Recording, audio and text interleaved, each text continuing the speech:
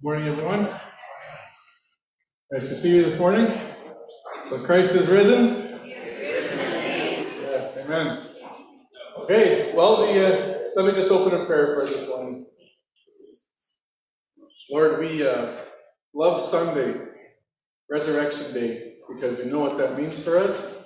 It means freedom from the power of death and sin, and an opportunity for a relationship with you in this lifetime and for the next. And so we are eternally grateful as we ponder the cross and what that meant and the impact of what it has had in humanity from the days of Adam and Eve until the last soul before you come back. And we look forward to seeing who's all in your kingdom and having a giant party in heaven from the work that you accomplished in Golgotha 2,000 years ago. So yeah, we're eternally grateful. We can't thank you enough, Lord. So we just want to open our service, and may your Spirit's presence be with us from the beginning to the end, and we invite you here this morning. Amen. Okay, why don't we stand and read Mark 15, verse 22. Then they brought him to the place of Golgotha, which is translated, place of a skull. They tried to give him wine mixed with myrrh, but he did not take it. And they crucified him and divided his garments among themselves, casting lots for them to decide what each man should take. It was the third hour when they crucified him. The description of the charge against him read, "The King of the Jews." They crucified two robbers with him, one on his right and one on his left. And the scripture was fulfilled, which says, "And he was numbered with transgressors." Those passing by were hurling abuse at him, wagging their heads and saying, "Ha! You who are going to destroy the temple and rebuild it in 3 days, save yourselves and come down from the cross." In the same way, the chief priests also, along with the scribes, were mocking him amongst themselves and saying, "He saved others, he can't even save himself. Let this Christ, the King of Israel, now come down from the cross, so that we may see and believe."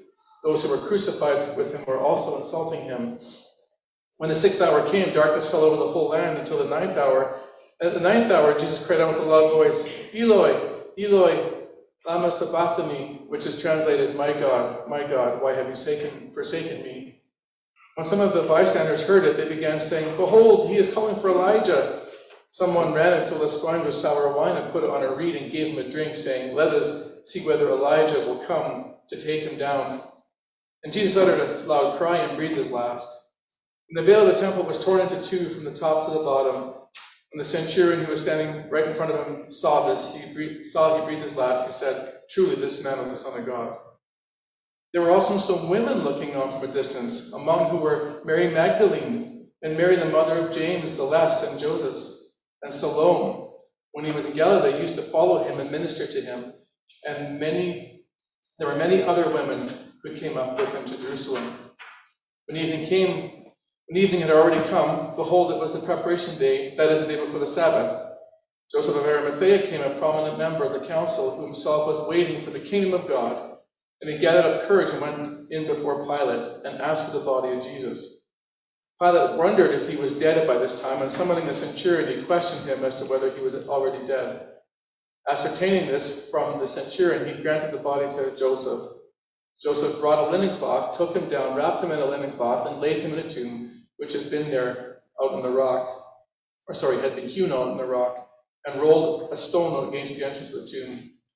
Mary Magdalene and Mary, the mother of Joseph, were looking on to see where he was laid. When the Sabbath was over, Mary Magdalene and Mary, the mother of James and Salome, brought spices so that they may come and anoint him. Very early on, the first day of the week, they came to the tomb when the sun had risen. They were saying to one another, "Who will roll away the stone for us?" And from the entrance of the tomb, looking up, they saw that the stone had been rolled away, although it was extremely large. Entering the tomb, they saw a young man sitting at their right, wearing a white robe, and they were amazed. And he said to them, "Do not be amazed. You are looking for Jesus the Nazarene, who has been crucified. He has risen. He is not here. Behold, here is the place where they laid him. But go tell his disciples and Peter, he is going ahead of you to Galilee. There will you see him, just as he told you." They went out and fled from the tomb, for trembling and astonishment had gripped them. And they said nothing to anyone, for they were afraid. Now after he had risen early on the first day of the week, he appeared to Mary Magdalene, from whom he had cast out 7 demons. She went and reported to those who had been with them while they were mourning and weeping. Please be seated. This morning is going to look a little different than usual, and then I'm not actually preaching a sermon this morning. Today we're going to actually have a guest speaker, and you know how we have guest speakers in Genesis House frequently. This one happens to come from Israel, and so let's welcome her here this morning. Welcome, Mary.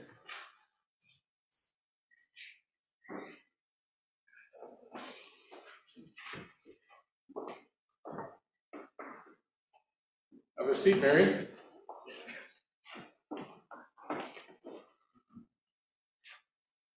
I trust your flight went well from the Holy Land?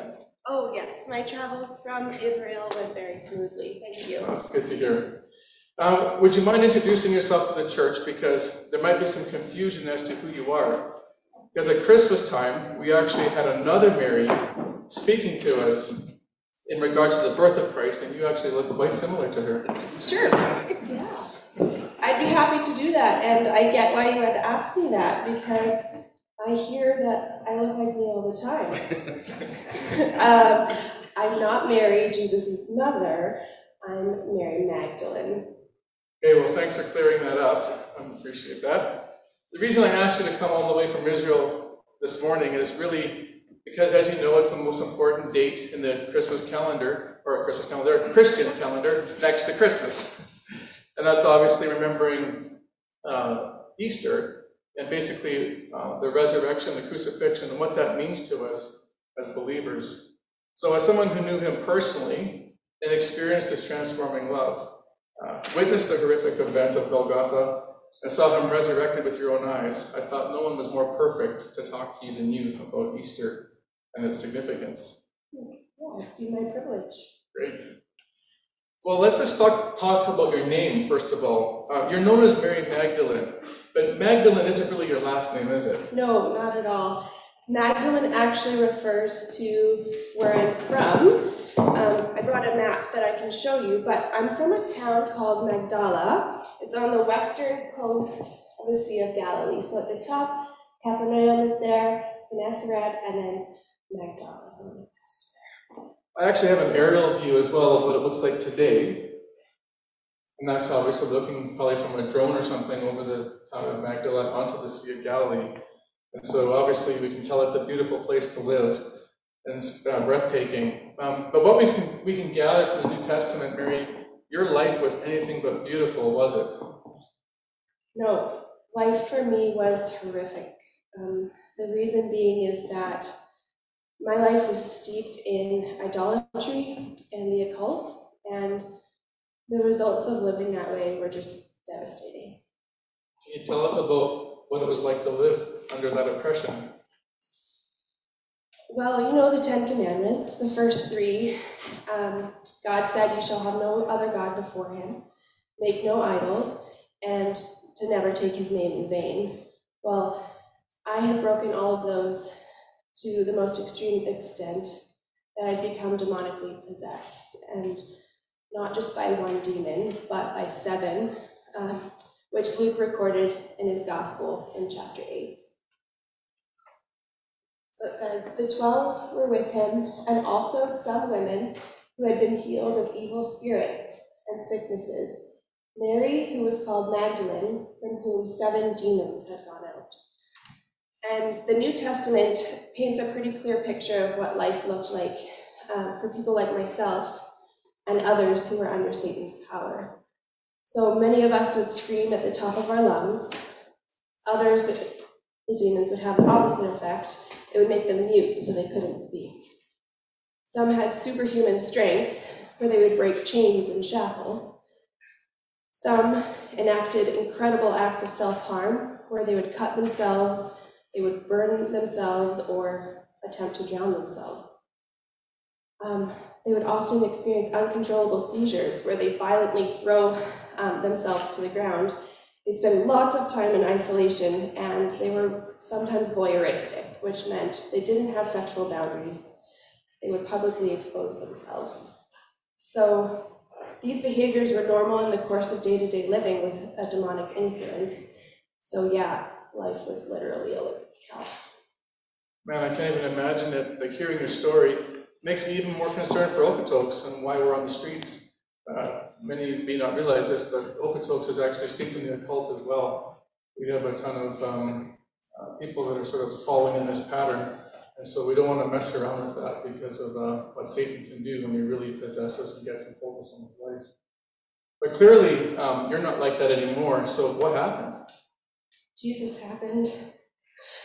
The New Testament records much of his time spent ministering in the District of Galilee, and it was there, early on in his ministry, that I encountered him.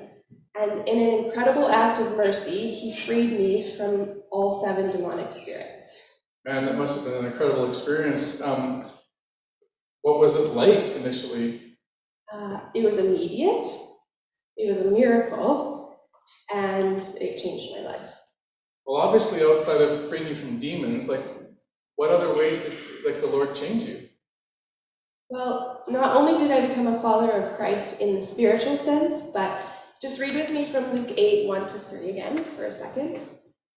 Jesus began going around from one city and village to another, proclaiming and preaching the kingdom of God. The 12 were with him, and also some women who had been healed of evil spirits and sicknesses. Mary, who was called Magdalene, from whom 7 demons had gone out, and Joanna, the wife of Chuza, and Susanna, and many others who were contributing their support out of their private means. So, as you can see in Luke, I had the privilege of not just being a spiritual follower, but a literal follower as well, and I was able to be part of Jesus' inner circle of ministry. Wow. Did you have a particular role, in that ministry? Yeah, the answer to that is recorded in Mark 15, verse 41, where he recorded that the women who accompanied Jesus were personal ministers to him. Now, don't think of a minister in a pastoral sense, like standing up here on a Sunday and preaching. It was more like a servant. In fact, the Greek word for minister means a servant, which included attending to his needs, like preparing food and other necessities for living. And to be clear, it wasn't Jesus that forced me to serve him. I was willing to do this. It was my choice. It was my way of showing my love for him after the amazing act of mercy he had shown me. Yeah, no, that's incredible. Just notice something on this PowerPoint here, and I just have a smaller version of it. I noticed it says that you were one to contribute to Christ's ministry through your private means. So obviously, the Lord changed you, not only in possession, but in your willingness to serve, but in your financial life as well. He obviously made a radical change in how you use money. Can you tell us a bit about that? Yeah, that's right. I wasn't forced to do this again, but it was just another way that myself and the women showed our love toward him. Before I met him, I had spent so much time just living for myself, and I knew where that got me. So this was an opportunity to use my personal finances to further his gospel and kingdom purposes. Yeah, I know for myself too, that was a big change when I became a follower of him, was just how I use my resources and just use them for kingdom purposes. It's a real sign, I think, when the Lord gets a hold of you in that way, because the scriptures are clear too, our love for money competes for our love with God. And so by giving freely of our resources is a way of showing him that we're not enslaved to our own personal lives and our wants. So it's incredible that you did that for him. I want to shift gears a little bit though, Mary, because obviously you chose to follow Jesus as the Messiah because you believed that he was the Christ. And as a Jewish woman, no doubt, there was an initial hopes and expectations that you had as a Jew and as a female, in regards to Jesus and his messiahship. Didn't you all sort of have an expectation of what he was going to do as that person? As a Jew, our expectations were pretty much all the same. We expected that when the Christ came, he would come as a conquering king who would free our nation from the power of the Romans. And this was the pervasive mindset of pretty much all Jewish people. Well, that makes sense too, because we know as a church, the New Testament records on a couple different occasions that even his own disciples thought that the kingdom of Israel was going to be restored by Jesus being the Messiah, and they thought it to be a political one and not a spiritual one. So when you're following Jesus with these hopes then in this way, can you bring us to the night then when all of these hopes seem to come crashing down? Because one day you're following him, expecting him to free you from Rome and for you and the 12 disciples to sort of have a place of honor beside him. And that carried, of course, a lot of excitement. Like, what did you do when you were following him? And then within 24 hours, he was literally gone. Well, it was the night of Passover when all our hopes in Jesus were just completely dashed.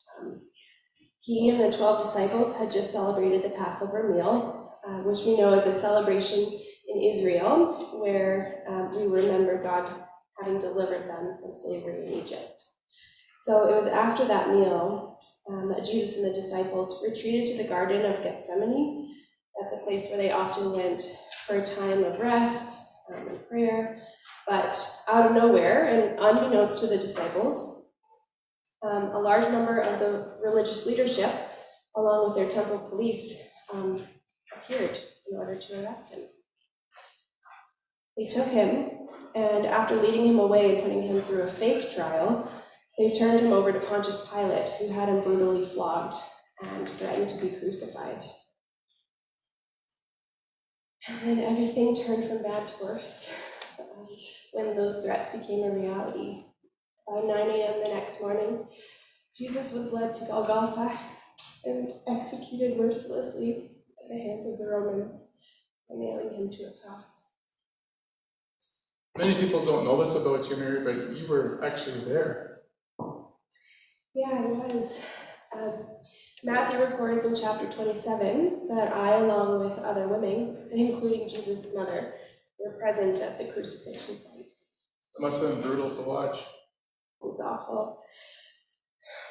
I saw and I heard it all. The sound of the nails being pounded into his hands and feet, the mocking and the teasing from the crowds as they taunted him to save himself if he truly was the Messiah, as well as the insults from the other criminals who were crucified that day.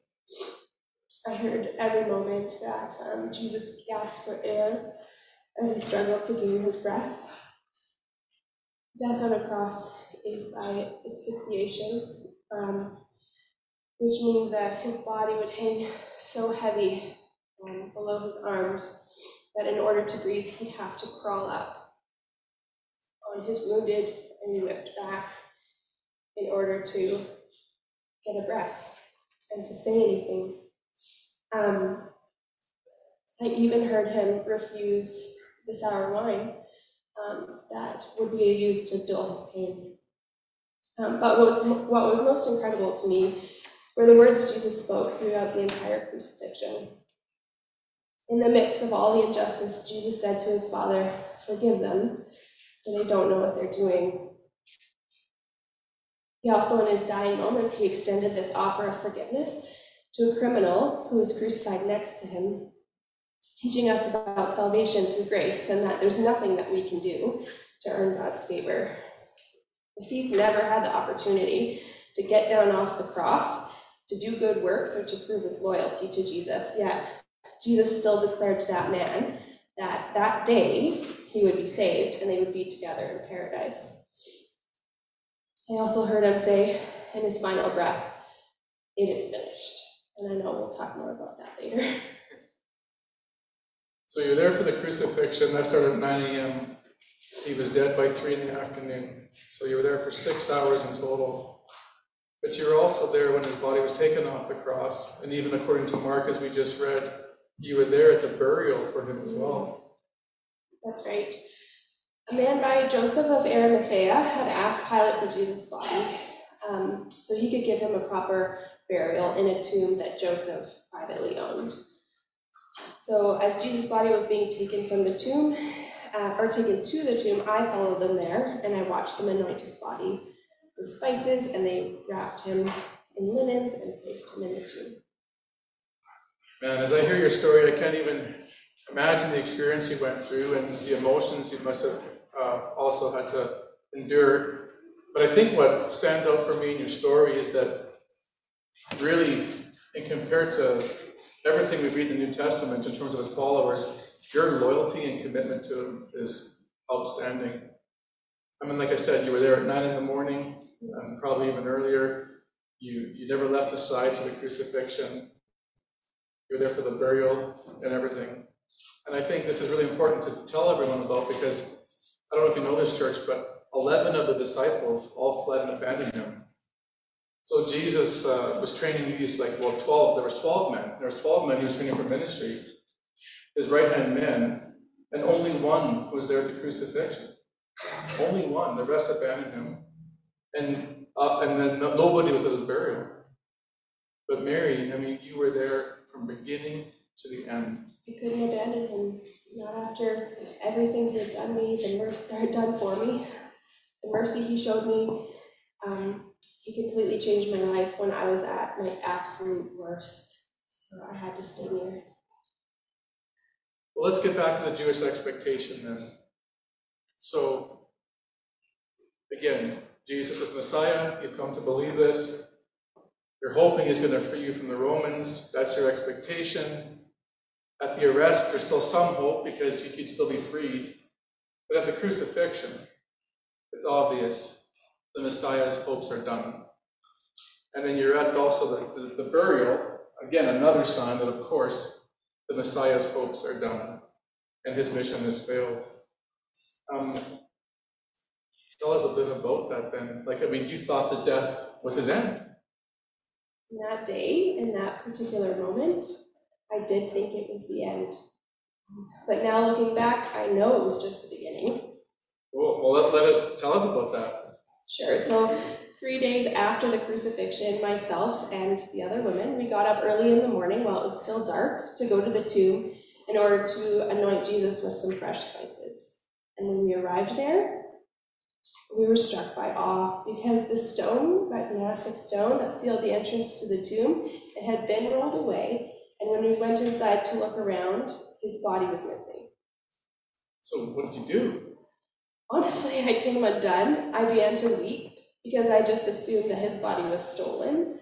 But then something incredible happened. 2 angels appeared to us, and they told us that Jesus' body was missing because he had risen and conquered death. And as a result, we were going to go report all of this to the disciples and then head to Galilee and wait for Jesus to appear to us. Wow. I mean, again, this must have been a huge flood of emotions for you, right? You go from shock to horror that he's crucified, to being weeping because he's not in the tomb, then ecstatic joy that knowing he's alive. I mean, it must have been quite something. But your story gets even better because according to the angels, they told you you're going to have to wait till later to head to Galilee, I should say, to meet Jesus, but that wasn't the case for you, was it? So after the angels spoke to me, I turned around to go and tell the disciples the news. I heard Jesus call me by name. Just said, Mary. Okay, so tell us more. So I yelled out, Teacher! I fell at his feet, I grabbed a hold of his ankles, and I just held on for dear life. And from the outside looking in, I must have looked like a crazy woman again. But I didn't care. Jesus was alive. He was back. Well, I thank John for his gospel because he tells us about those details there. And so we read from Mark this morning, so we didn't get to see that. But that's an important thing to see how you were sort of holding on to him for dear life, and he gave you a personal, basically a personal resurrection experience. That's pretty amazing. I think, again, what stands out for me in this part of your story is really twofold. Number one, you were the earliest witness of all Jesus' followers to the resurrection of Christ. You got to be the first and earliest witness of the resurrection. The second thing I think is amazing about your story is that you were sent by Jesus to be the first one to tell people about the resurrection. So what a, again, privilege, but I can't put words in Jesus' mouth, but I'm gonna guess again it has something to do with how radically he forgave you and offered you redemption, but also just your loyalty to him and commitment throughout your entire life. So pretty neat. Looking back then, you had a certain belief regarding Jesus, the political Messiah, the conquering king, his death was the end. Even the resurrection probably at first confused you, you didn't fully get it. But now you totally understand things differently. Can you finish our time together by telling the church here gathered for Easter, why was the crucifixion necessary? Why was it not a sign of his end? And why was the resurrection so important and is still important for us today? Well, I've learned that Jesus was not fighting for a political or an earthly kingdom, but rather he was fighting for an eternal kingdom. So Jesus came to fight for our souls. The only way Jesus could save our souls was by dying for us.